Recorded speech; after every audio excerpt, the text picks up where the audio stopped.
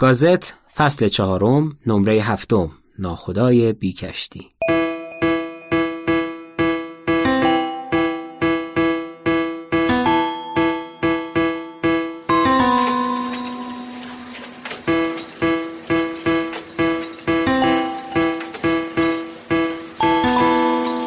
انشاءالله عوض رو هم خدا و هم سایه خدا که خود هم باشن به شما خواهم داد.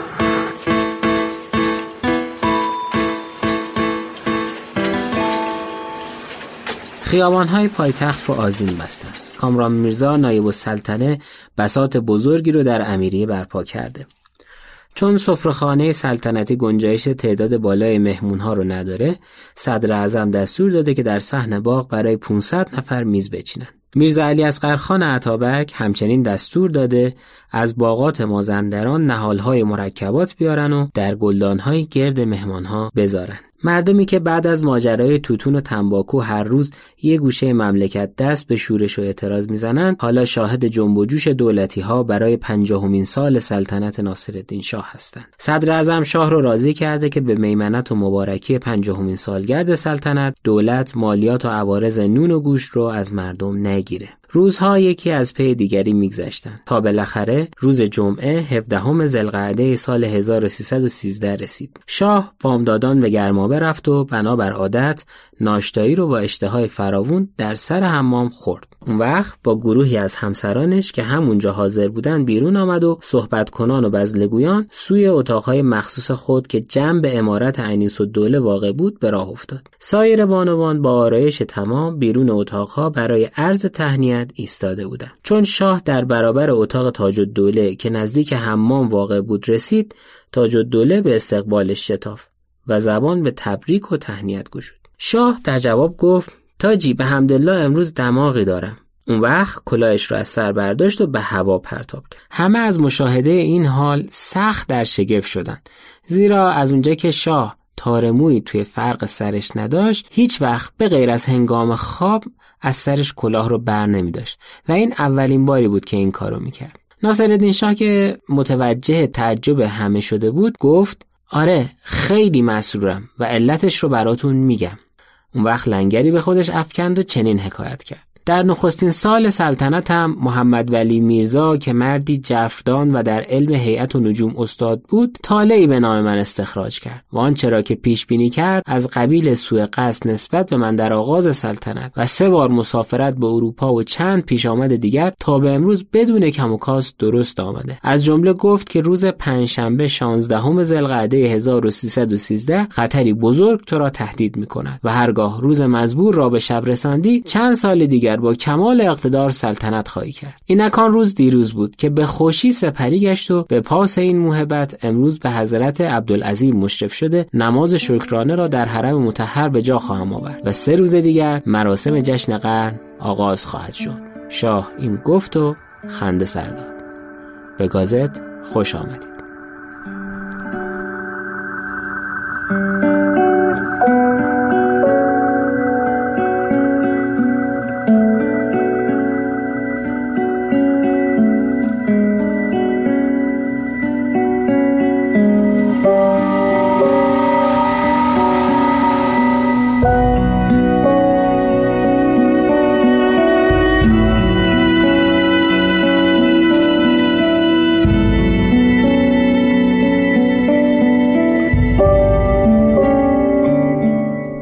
سلام، این نمره آخر فصل 4 گازته و بعد از شنیدنش ما میریم که اردیبهشت با روزنامه قانون ملکم خان برگردیم. ممنون که تا حالا همراه ما بودید و امیدواریم که همراه ما بمونید. توی این مدت خیلی از دوستان لطف کردند و از گازت حمایت مالی کردند که ما قدردان اونها هستیم. شما هم اگر تمایل دارید میتونید از ما به هر میزان که تمایل داشته باشید حمایت کنید. کافیه به صفحه حمایت ما که در توضیحات پادکست هست سری بزنید. همچنین اگر تمایل دارید که اسپانسر گازت بشید، کافیه تو شبکه‌های اجتماعی گازت به ما پیام بدید. دیگه بیشتر از این سرتون رو درد نمیارم. بریم ببینیم که امین‌السلطان بزرگترین بحران زندگیش رو چجوری مدیریت کرد. در قسمت قبل گازت صدارت میرزا علی اصغرخان امین‌السلطان در دوره ناصری رو براتون تعریف کردم. اینکه چطور با وجود بحران‌های زیاد و دشمنان تشنه به خون صدر اعظم تونست خودش رو در قدرت نگه داره. در این باره دوست علیخان معیرالممالک که روایت اول پادکست رو هم از کتاب اون براتون تعریف کردم میگه پدرم در نامه‌ای به اتابک نوشته بود در دربار توطئه‌ای بر علیه شما در جریان است و احتمال می‌رود به عزل شما منجر گردد. اتابک در پاسخ به پدرم نوشت قلمی که عزل من با آن نوشته شود هنوز از نیستان نرویده. و واقعا هم تا پایان سلطنت ناصرالدین شاه قلمی پیدا نشد که حکم عزل اتابک رو امضا کنه. در این نمره میخوام ماجرا رو از روزهای آخر سلطنت ناصرالدین شاه شروع کنم، جایی که یکی از بزرگترین بحرانهای زندگی اتابک اعظم اتفاق افتاد و مجبور شد که اوضاع رو کنترل کنه. اما قبل از اون بذارید تصویری از اون زمان ارائه بدم.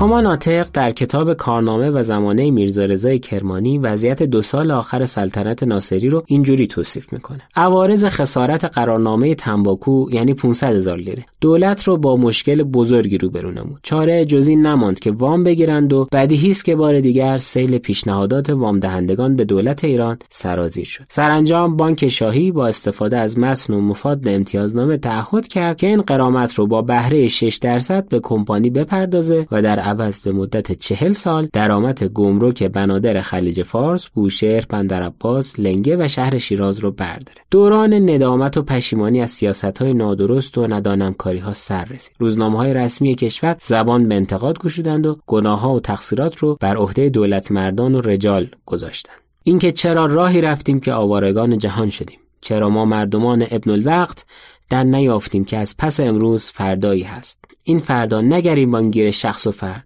بلکه از آن یک ملت است. ملتی که زیر سلطه بیگانگان رفت هر روز پستر و ذلیل‌تر شد تا اینکه دست اجنبی یک سره بر ایران غالب گشت. رعیت ما از میان رفت، تجارمان بالمره نابود شدند. اگر دولت از کمپانی‌های ملی به جای سرمایه‌داران فرنگی حمایت کرده بود به این ورشکستگی دچار نمی‌شدیم. اینها مطالبی بود که توی روزنامه‌ها منتشر می‌شد. پیامد بحران مالی دولت، رکود تجاری، قحطی و گرانی، بیکاری و گریز رعایا از روستاها در جستجوی کار بود. جالب اینجاست که حتی تجارت تنباکو که مردم به خاطرش کشته هم داده بودند از بین رفت. کیسه‌های تنباکو در حال پوسیدن در انبارهای رژی بودند و تا 1312 قمری یعنی 3 سال بعد از لغو قرارداد هنوز انبارها پر بود و محتوای آن به فروش نمی‌رفت. در همین سالها طبق گزارشات نمایندگان تجاری انگلیس در ایران تریاک نیز به علت ناخالص بودن روی دست تجار موند. تجار اصفهان به صدر اعظم عریضه نوشتند که از امتعه ایران 2 متاع برای ما باقی بود. یکی تنباکو که وضعش معلوم است و حاجت به عرض نیست، انحصار شد و به کلی متروک و منسوخ شد. دیگری تریاک است، آن هم نسبت به تریاک ترکستان و هندوستان و چین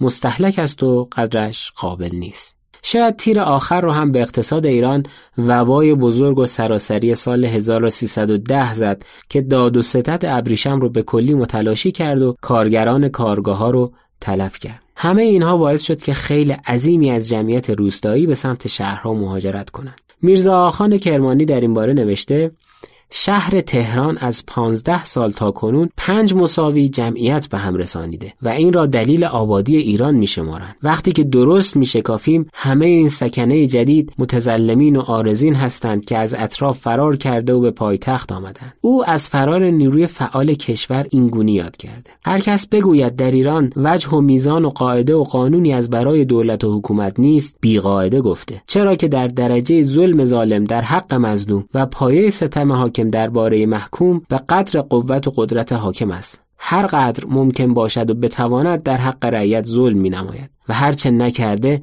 نتوانسته نه اینکه نخواسته. و هر که بگوید ملت ایران از روی جهان نابود نشده است انصاف را شهید کرده، زیرا هر سال 100,000 نفر از اهالی ایران از جور ستمکاران جلای وطن نموده و به مملکت خارجه میروند. شاهد مدعی سنگ شکنان راه قفقاز و روسیه، حمالان بصره و بغداد، سیاه سوختگان تابش گرمای جزیره العرب، مجاورین کربلا و نجف، پراکنده های هند، بی سر و سامان های قطر، خرکچیان اسلامبول، درماندگان مخارج گزاف لندن و آهکشان خیابان های پاریس.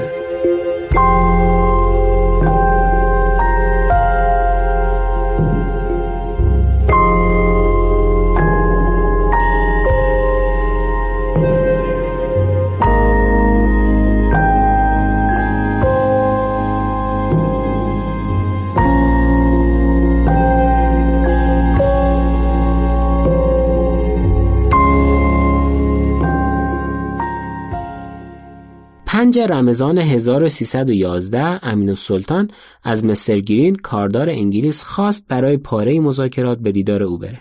مستر گرین می‌نویسه صدر اعظم با صداقت مطالبی درباره اوضاع ایران و گرفتاری‌های موجود بیان کرد. امین‌السلطان گفت در واقع تنها مشکل حل نشدنی خود شاه است که در برابر هر گونه کوششی برای پیشرفت کشور می‌ایستد و از اندیشیدن به این که پس از مرگش چه پیش خواهد آمد خودداری می‌کند. تا هنگامی که برای شاه پول فراهم شود و می‌تواند حکومت‌ها و مقامات دولتی را با گرانترین قیمت در مزایده به فروش برساند، هیچ چیز برای او بهتر از آن نیست که اوضاع به همین گونه که هست باقی بماند. این تخت سنگی است که هر کوششی برای بهبود به آن می‌خورد خرد می‌شود و از میان می‌رود. مستر گرین در ادامه گزارشش می‌نویسه از صدر اعظم پرسیدم در این صورت چه بسا اعلیحضرت مخالفتی نخواهند داشت که برای خود کشور نیز مزایده‌ای بپذیرند، مشروط بر آن که قیمت پیشنهادی خیلی بالا باشد. امین‌السلطان خیلی جدی پاسخ داد که اگر پول چشمگیری به شاه برسد چه بسا از تاج و تخت هم دست بکشد. بعد هم امین‌السلطان میگه که فقط یه راه وجود داره و اون تشویق شاه به اصلاحاته و در این راه باید اون رو مطمئن ساخت که اگه به توصیه‌های دولت انگلستان توجه کنه اون دولت او رو در برابر روس‌ها یا هر کشور دیگری پشتیبانی میکنه. گفتگوی مستر گرین و صدر اعظم به بحث اختلافات داخلی دربار و زیراب زدن‌های نایب السلطنه هم میکشه و گرین از شایعاتی میگه که درباره عزل و برکناری امین‌السلطان جریان داره. امین‌السلطان در پاسخ میگه که دو گروه هستند که اعلیحضرت میتوانند جانشین مرا از میان آنها برگزینند. یکی آن دسته که از خود من مسن‌ترند و دیگر کسانی که از من جوان‌ترند. دسته نخست را آزمودند و ناتوان یافتند و دسته دوم را هم نیازمودند چون تجربه ندارد. کاردار سفارت انگلیس همچنین از چندین نوبت استعفای صدر اعظم خبر میده که شاه نپذیرفته. معلومه که هر دو طرف به حفظ وضع موجود قانعند. یادتونه در قسمت قبل از دعواهای نایب السلطنه و ظل السلطان با امین‌السلطان براتون گفتم. این دعواها انقدر توی چشم میزنه که موضوع گفتگوی مستر گرین با صدر اعظم هم میشه. جایی که صدر اعظم میگه هدف هر دو آن است که هنگام مرگ شاه مدعی تاج و تخت شوند و اینکه او با نقشه‌های آنها موافق نیست و روی خوش نشان نمیدهد باعث دشمنی آن دو با او شده. امین‌السلطان میگه این دو نفر مانند دو دزد که آرزوی دست یافتن به گنجی را دارند با یکدیگر همدست شده‌اند و این همدستی از راه علاقه و محبت متقابل نیست بلکه به امید رسیدن به هدف مشترک یعنی محروم کردن ولیعهد ذی‌حق از سلطنت است.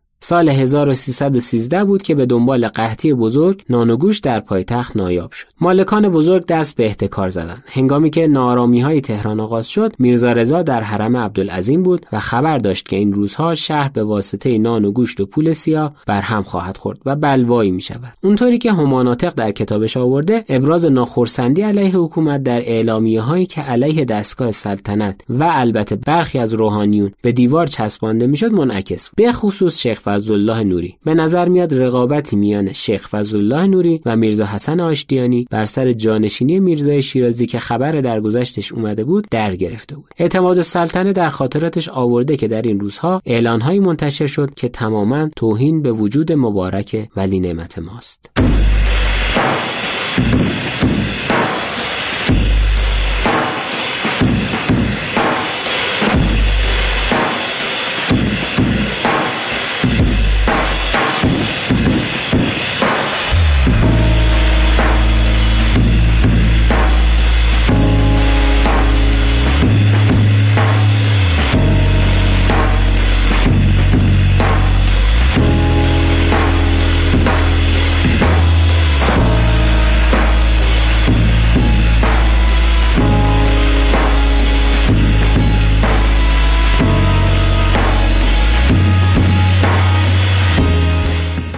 2 ماه قبل از روز واقعه ناآرامی در اصفهان از سر گرفته شد. علت این بود که در کارخانه هودز 2 کارگر ایرانی در اثر خفگی جان سپردند. دولت انگلیس حاضر به پرداخت خونبها نشد. شاه از ظلالسلطان خواست که این مبلغ رو بپردازه و در ضمن مبلغی هم به آخوندها بده تا در خوابانیدن شورش به دولت یاری بدن. انگلیسی‌ها میگن که اونها پول رو وصول کردند، اما باز با ملاهای تهران همدست شدند تا بساط فرنگی‌ها رو به هم بزنن و در نهایت ناآرامی ادامه یافت. همین وضع در مشهد هم در جریان بود و مردم قحطی زده دکان‌های نانوایی رو غارت کردند. بعد هم به تلگرافخانه رفتند و تومار اعتراض به شاه فرستادند و حاکم شهر رو مقصر گناه قحطی عنوان کردند. اما امین‌السلطان جواب نوشت که در این زمینه حاکم بی تقصیره و کار روس هاست. علت ناراحتی صدر اعظم از روس ها این بود که مردم قحطی زده از کارگزار روس در مشهد درخواست کمک کرده بودند و او هم گزارش مفصلی به تهران فرستاده بود. اما این نامه‌ها و جواب‌ها علاج واقعی نبود و شورش روز به روز گسترده‌تر می‌شد. ملایان معتبر شهر آقا میرزا احمد و شیخ محمد در ابراز تأسف از عصیان خراسان به صدر اعظم قول دادند که در آینده مراقبت کنند تا قبل از بروز حوادث از شورش جلوگیری کنند.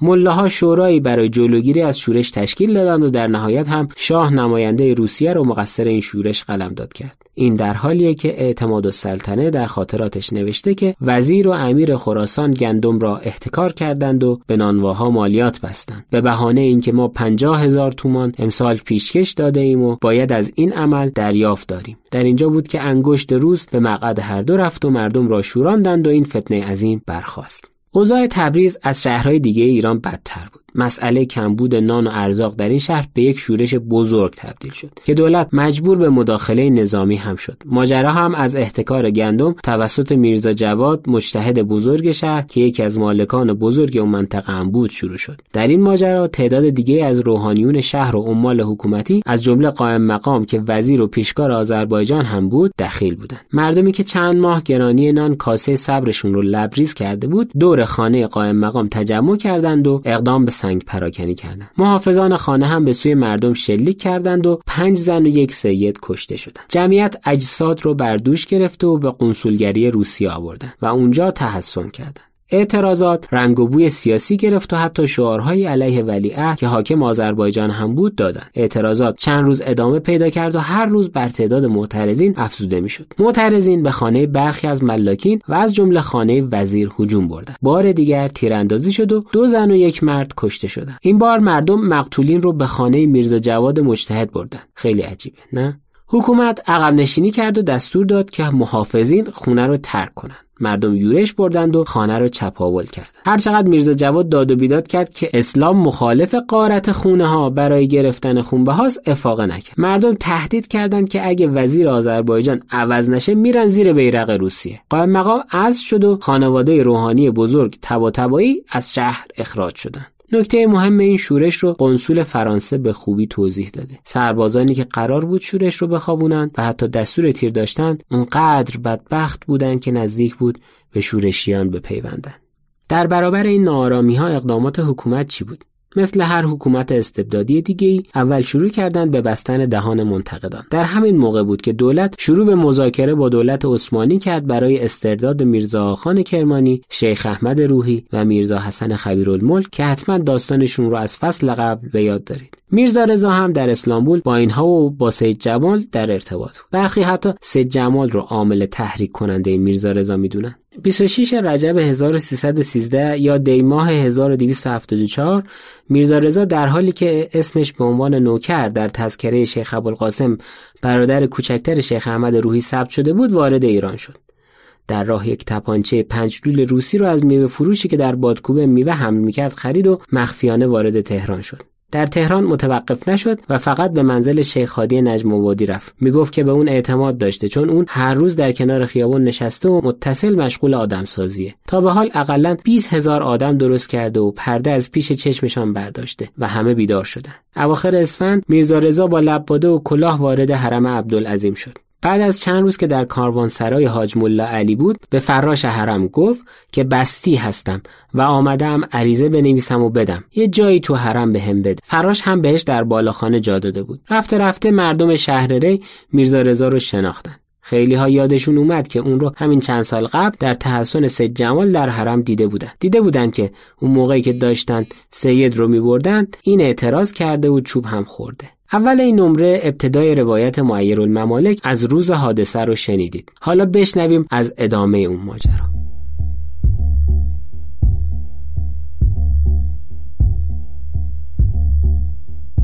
چون شاه قدم در صحنه حضرت عبدالعظیم نهاد، صدر اعظم پیش رفته گفت چون چیزی به ظهر نمانده هرگاه رخصت فرمایید اعلی حضرت نهار را در یکی از باغ‌های مصفا خورده، بعد از ظهر که ازدحام زائران کمتر می شود به زیارت مشرف شوند. شاه گفت خیر، باید نماز ظهر را در حرم بگذاریم. حاجب الدوله چون چنین دید گفت چون درون حرم ازدحام بسیار است امر فرمایید تا قرق کنم. شاه به گفته او نیز وقعی ننهاد. در جوابش گفت چه حاجت که مردم را بیهوده زحمت رسانید؟ آنان به کار خیش مشغول هستند و ما نیز به کار خود میپردازیم. آنگاه به درون حرم رفته به زیارت پرداخت و پس از طواف در قسمت بالای ضریح ایستاد و بنابر عادت دستمال را از جیب بیرون آورد، بدل از سجاده بر زمین گسترده به نماز ایستاد. چون از نیایش به درگاه پروردگار فارغ آمد، رضای دیو سیرت با ظاهری آرام و نیازمند عریضه بر کف مردم را شکافته به جانب شاه آمد و همین که تنگ وی رسید پاشنه تپانچه ای را که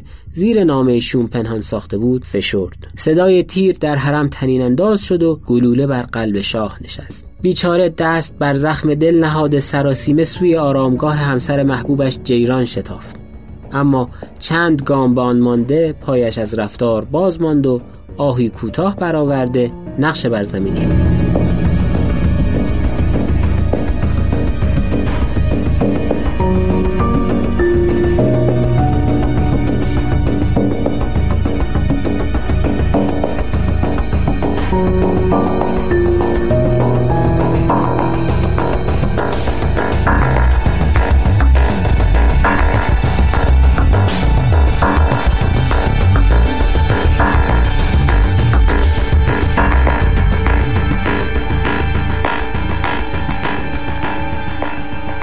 البته به نظرم معیرالممالک میخواد قدری ماجرا رو دراماتیک کنه، چون ظهیرالدوله در خاطراتش نوشته که شاه همینقدر توانست بگوید که مرا بگیر. شاه را گرفتیم. 5-6 قدم با پای خودش آمد و بعد بی‌حس شد. توی روایت صدر اعظم هم که به سفیر انگلیس گفته و در اسناد مربوط به لرد سالیسبوری اومده، ماجرا اینطوریه که به محض اینکه شاه نزدیک ضریح برای نماز ایستاد، مردی که زانو زده بود شلیک کرد. شاه چند گامی برداشت و صدر اعظم را صدا زد. امین‌السلطان توجه نداشت که زخم شاه وخیم است و به دنبال قاتل دوید. وقتی نام خود را شنید نزدیک شد. شاه روی زمین دراز کشیده بود و نگاهی کرد و کوشید چیزی بگوید، لیکن نتوانست. آهی کشید و پس افتاد. گزارش دکتر تولوزان پزشک شاه و دکتر اسکالی پزشک سفارت انگلیس حاکی از اینه که مرگ آنی بوده و گلوله از میان دنده پنجم و ششم گذشته و به قلب رسیده. کاساکوفسکی نظر میداد که چون قلب شاه بسیار بزرگ بود در دم جان سپرد. اگر به اندازه طبیعی بود گلوله به قلب اصابت نمی‌کرد. از لحظه‌ای که میرزا رضا تپونچه رو آتش داد تا روزی که ولیعهد بر تخت جلوس کرد، صحنه هنرنمایی اتابک اعظمه. معیرالممالک نوشته که صدر اعظم چون چنین دید فرمان قرق داد و گفت تا کالاسکه سلطنتی را که بیرون بازار ایستاده بود درون صحن آورده برابر ایوان باز دارند. آنگاه امین خاقان پدر عزیز السلطان را که کوتاه قد و باریک اندام بود گفت زیر لب باده شاه رفته از پشت او را به هر دو دست روی زانو نگاه داشت و اتابک روبرویش قرار گرفته مانند آنکه با وی سخن میگوید گاه لبخندی میزد و زمانی سر میجنبانید تا به شهر رسیدند و یک سره به قصر گلستانش بردند. چون با پدرم وارد دیوانخانه شدیم گروهی را دیدم که شتابان زینتها را بر میچینند و همه جا را سیاه پوش میسازند. مجدالدوله با چهره آفت زده پیش آمد و در حالی که اشک سیلاسا از سیبیل مردانه‌اش فرو می‌ریخت ما را به نارنجستان بزرگ برد. در آنجا جسد شاه را دیدیم که زیر درخت‌های نارنج کنار حوض بلورینی که هدیه ملکه انگلستان بود روی نیم تختی به خواب جاویدان فرو رفته. دکتر تولوزان دست بر سینه بالای سرش مات و مبهوت ایستاده بود و شاهزادگان و وزرا گرد نارنجستان خاموش و سر به زیر صف زده بودند. از مشاهده این حال دردناک متحیر و گریان به ستونی تکیه کردم و عوالم پرشور 21 سال برباد شده را در چند لحظه از پرده خیال گذراندم. دیری نگذشت که شاهزاده فریدون میرزا برادر ساسان میرزا بهاءالدوله که از شاهزادگان سالخورده و وارسته بود و ریشی بلند به رنگ کافور داشت برای غسل جسد آمد. این هنگام دکتر تولوزان گامی پیشتر نهاد و انگشت را آهسته در زخم سینه شاه فرو برد. گلوله دلشکاف را بیرون کشید و با صدای گرفته و لرزان گفت اگر شاه را جامه دیگر بر تن بود جان به سلامت بی برد، زیرا گلوله را چندان نیرو نبود و تنها بر قلب نشسته. آنگاه آن پاره فلز شوم را در میان پنبه جای داد و در جیب نهاد. برای جلوگیری از هرج و مرج صدر اعظم اعلام میکنه که شاه در سلامت کامل و خطر دفع شده، ولی همزمان قاصدی رو به سفارت انگلستان میفرسته و خبر درگذشت شاه رو اعلام میکنه. امین سلطان پیکی رو هم به سفارت فرانسه میفرسته و به این ترتیب سفارت‌های خارجی در ایران به حالت آماده باش در میان. همزمان کاساکوفسکی رئیس قزاقخانه رو مأمور میکنه که نوعی از حکومت نظامی رو در پایتخت برقرار کنه و حفاظت شهر رو بر عهده بگیره. کاساکوفسکی در گزارشی درباره این روز نوشته در ضمن این مذاکرات با صدر اعظم که در این دقایق وحشتبار تمامی ابهت و متانت و حضور ذهن همیشگی خود را به نحو اعجاب‌آوری حفظ کرده بود، نایب السلطنه وزیر جنگ با سیمایی متوحش و پرید رنگ و حالتی خراب و چشمانی سرگردان و تأثرآور از اندرون خارج گردیده و در صحبت بر من پیشی جسته گفت وحشت‌آور است. به صدر اعظم گفتم از این قرار غیر از اوامر کتبی که حتما به مهر و امضای حضرت اشرف صادر و ابلاغ خواهد شد، این جانب هیچ گونه دستورات دیگری را اجرا نخواهم کرد. صدر اعظم از نظر نزاکت ولی با لحنی مردد گفت که دستورهای والا حضرت نایب السلطنه را هم اجرا نماید. بدون اندکی تردید همانجا اعتراض کردم و گفتم در وضع موجود من نمیتوانم از 2 مقام دستور بگیرم. بنابراین تقاضا دارم در همین ساعت به طور قطعی تعیین فرمایید به چه شخصی جهت دریافت اوامر بایستی مراجعه کنم. نایب السلطنه مطلب را دریافته با بیمیلی گفت آنچه شخصاً به عقلتان میرسد عمل کنید. این مصیبت مرا آنچنان در هم شکسته که عقلم کار نمی کند. بهتر است همان به حضرت اشرف صدر اعظم مراجعه نمایید. یحیی دولت‌آبادی در کتاب حیات یحیی نقش اتابک در مدیریت بحران ترور شاه و جانشینی ولیعهد رو اینجوری توصیف کرده: صدر اعظم که در مرکز سیاست نشسته با یک دست مملکت را می‌گرداند و با دست دیگر پادشاه را می‌کشاند تا به کرسی سلطنت بنشاند. البته بیشتر و بهتر احساس می‌نماید که احوال روحی شاه و همراهانش از چه قرار است. به گفته معیرالممالک فردای ترور تلگرام مظفرالدین شاه در حضور جمع خوانده شد که به موجب آن اتابک را با اختیارات تام همچنان به صدارت برقرار داشته و جناب اشرفش خوانده بود. آنگاه خواجه سرایان شال عزا برگردن و اشک ریزان جنازه بر دوش گرفته به دیر سیاه پوش تکیه دولت بردند. بعد از 40 روز مظفرالدین شاه از تبریز وارد تهران شد. افضلالملک در کتاب خودش افضل التواریخ درباره جلوس شاه جدید این گونه نوشته: از چند روز قبل از اردوی همایونی به موجب تلگراف اعلام شده بود که روز دوشنبه 26 ذوالحجه موکب گردون احتشام به شهر دارالخلافه تهران نزول اجلال خواهند فرمود. لذا از جانب صدارت عظمی تهیه تشریفات دیده شد. بدون اینکه بر عزیمت راسخه خسروانی احدی جز حضرت صدارت عظمی را مطلع فرمایند، روز یک شنبه 25 ذوالحجه بی خبر به شهر دارالخلافه ورود فرمود و فوراً با همان لباس عزا با جناب اشرف صدر اعظم و جناب مستطاب امام جمعه و حاجی امین السلطنه و چند نفر از خواص درگاه به تکیه مبارکه دولت که وصل امارت است تشریف بردند تا به زیارت مقبره موقتی شهریار مبرور نایل شوند.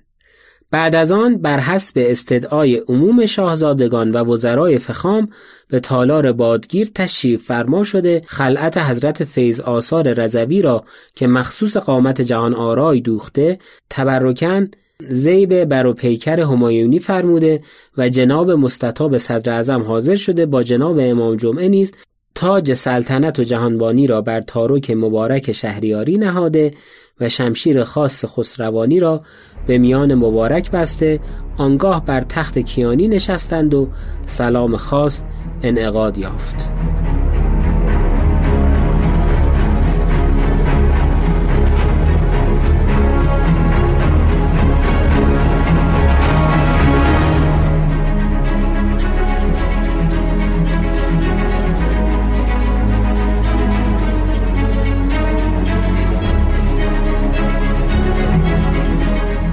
در خاطرات حاج سیاح روزهای اول بعد از جلوس شاه جدید اینجوری توصیف شده: حالا 2 دسته در دربار دهان باز کردند که از این مملکت بیچاره هرچه باقی مانده بل نمایند. یک دسته جمعیت زیاد اطرافیان ناصرالدین شاه که سالهاست سوار کار شده راه و تدبیر رشوه و جریمه و غارت و جمع مال و جلال را کامل یاد گرفتند و دسته دیگر اطرافیان مظفرالدین شاه که سالها مثل گرگان گرسنه به امید امروز به قصد مال و جان مردم دندان تیز کردند. صدر اعظم که به اوضاع کاملا اشراف داره رندی به خرج میده و پیش دستی میکنه و به قول حاج سیاح پس از جلوس شاه به تخت سلطنت کلیدهای خزائن و مهر صدارت رو به حضور برده گفت: من خدمت خود را بعد از قتل شاه به حفظ مرکز و سایر ولایات انجام داده شرمنده نشدم. اینک کلید خزائن و این هم مهر و قلمدان صدارت به هر کس که میخواهند مرحمت فرمایند و بنده را مرخص فرمایند تا زمانی آسوده باشم. غلام خانزاد بستانهی مراهم همایونی که در مدت 4 سال شامل حالی در غیبی مقبار شده قبل بکت هم آموزشته باشم و خدمت گزاری بکنم باز از احسان سکنه شاهانه بر نیامده. شاه فرمود: صدارت تو با سلطنت من توأم است و من از خدمت تو ممنونم. جناب اعظم از خدمات ثابت و لاحق شما کتاب‌ها 40 سال از خدمت می‌کنید، از همه خدمات شما راضی هستم، به خصوص از خدمات این 4 ساله که در صدارت خودتان می‌کنید و انشاءالله عوض اینها را همه را به شما مرحمت خواهی فرمود و شما هم ابدا ذره‌ای در خدمات خودتان انشاءالله قصور نخواهید کرد و مرحمت ما را به اعلی درجه نسبت به خودتان بدانید. انشاءالله رحمان بعد تا 7 سال که خدمت بکنید امیدوار هستم که همیشه خوب باشه و این خدماتی که به من میکنید و به مملکت ایران میکنید البته خداوند او را بی عوض نخواهد بودست. انشاءالله عوض او را هم خدا و هم سایر خدا که خود هم باشم به شما خواهم داشت. از خدمات همه وزرا هم راضی هستیم و شما هم خدمات همه را حقیقتا خوب عرض میکنید و همه را به موقع عرض میکنید. اما صدارت میرزا علی اصغرخان خیلی به درازا نکشید. چند ماه بعد شاه فرمان عزل اون رو صادر میکنه و امین‌الدوله رو جانشینش میکنه. کلونل کاساکوفسکی روحیه مضطرب شاه رو هنگام عزل اتابک اینگونه وصف میکنه: ساعت 9 شب موقعی که من در حیاط قزاقخانه مشغول دادن تمرین سوارکاری به قزاق‌ها بودم، یک نفر فراش سواره سلطنتی سر رسید و اطلاع داد که شاه فوری شما را احضار کرده است. وقتی من خود را به دربار رساندم، سران کلیه وزارتخانه‌ها و ادارات آنجا گرد آمده بودند. پس از چند دقیقه شاه از اندرون به تالار برلیان رفت و حاضرین را خواست بدانجا بروند. برای شاه صندلی آوردند. بر آن قرار گرفت و سایرین به صورت نیم دایره کنار او ایستادند. شاه پریشان به نظر می آمد و وحشت زده اطراف را می نگریست. به خوبی تشخیص داده می شد که جدال درونی سختی در ضمیرش حکم فرماست. شاه بدون اینکه نگاه پریشان خود را به کسی بدوزد با صدای مهیجی به سخن در آمده چنین بیان داشت: صدر اعظم بیچاره دائما بیمار است، از فرط کارهای مافوق طاقتش ناتوان گشته. به راستی هم تمام سنگینی امور دولتی بر دوش همان یک نفر قرار دارد، در صورتی که در اروپا 500 نفر در اداره امور کشور شرکت دارند و در عین حال هر کدام تا گلو در کار مستغرق و از همه مهمتر این که هر کدام در قبال همان کار که به وی محول است مسئولیت دارند. اما اینجا صدر اعظم بیچاره تک و تنهاست. او مدتی است که به من التماس می‌کند لااقل قسمتی از بار کار را از دوش وی بردارم، ولی تا کنون من از این کار شانه خالی می‌کردم، زیرا که می‌دیدم هر چه باشد از عهده برمی‌آید. اکنون مجبور شدم تقاضای او را بپذیرم و مشاغل او را بین چند نفر تقسیم نمایم. هیچ کس بدون شغل نخواهد ماند. همه مصدر کارهای مسئولیت دار خواهند گردید. اتابک به دستور مظفرالدین شاه از تهران خارج میشه و به تمایل خودش برای اقامت دائم روانه قم میشه. اون قم رو انتخاب کرد، زیرا هم شهری مذهبی بود و هم نزدیک به تهران و مدفن مادرش هم آنجا بود و در آنجا به خاطر تعمیرات و ساختمان‌های مهمی که در بارگاه حضرت معصومه ساخته بود علاقه داشت که بره. در همون روز روزنامه‌های دولتی اعلانی به شرح زیر منتشر کردند: روز 21 جمادی الثانی 1314 بر حسب امر قدرقدرت شاهنشاهی مقارن طلوع آفتاب، امین‌السلطان برای اقامت دائمی به سمت شهر قم که در 3-4 منزلی تهران و جای بسیار بد آب و هوایی هست حرکت کردند. اما این هم پایان کار صدر اعظم نبود. 1.5 سال بعد مظفرالدین شاه که از عملکرد عمال حکومتی ناراضی بود دوباره اون رو فراخوند. اتفاقات زیادی در این دوره هم افتاد.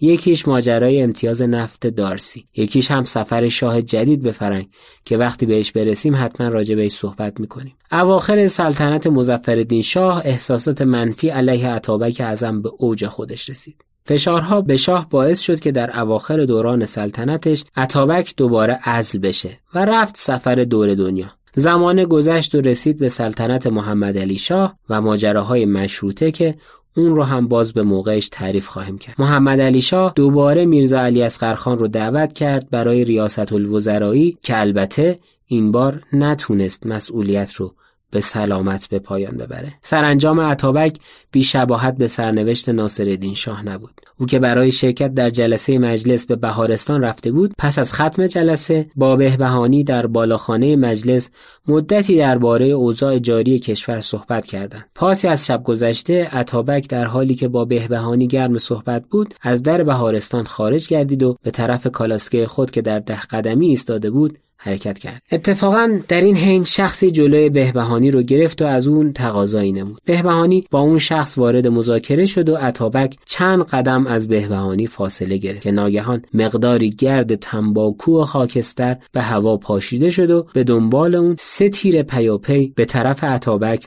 شلیک شد که هر 3 گلوله کارگر واقع شد و اتابک فوراً نقش زمین گردید و لحظاتی بعد صدای تیر دیگری شنیده شد و آن صدای تیری بود که ظاهراً عباس آقا قاتل احتمالی اتابک خودش رو با اون کشته بود. جسد اتابک رو در حالی که نیمه جانی داشت در کالاسکه گذاشتند و به منزلش بردن، ولی بدون اینکه به هوش بیاد بعد از ربع ساعت در همان حال بیهوشی بدرود حیات گفت تا داستان یکی از تأثیرگذارترین چهره‌های تاریخ قاجاریه با ترور به پایان برسه.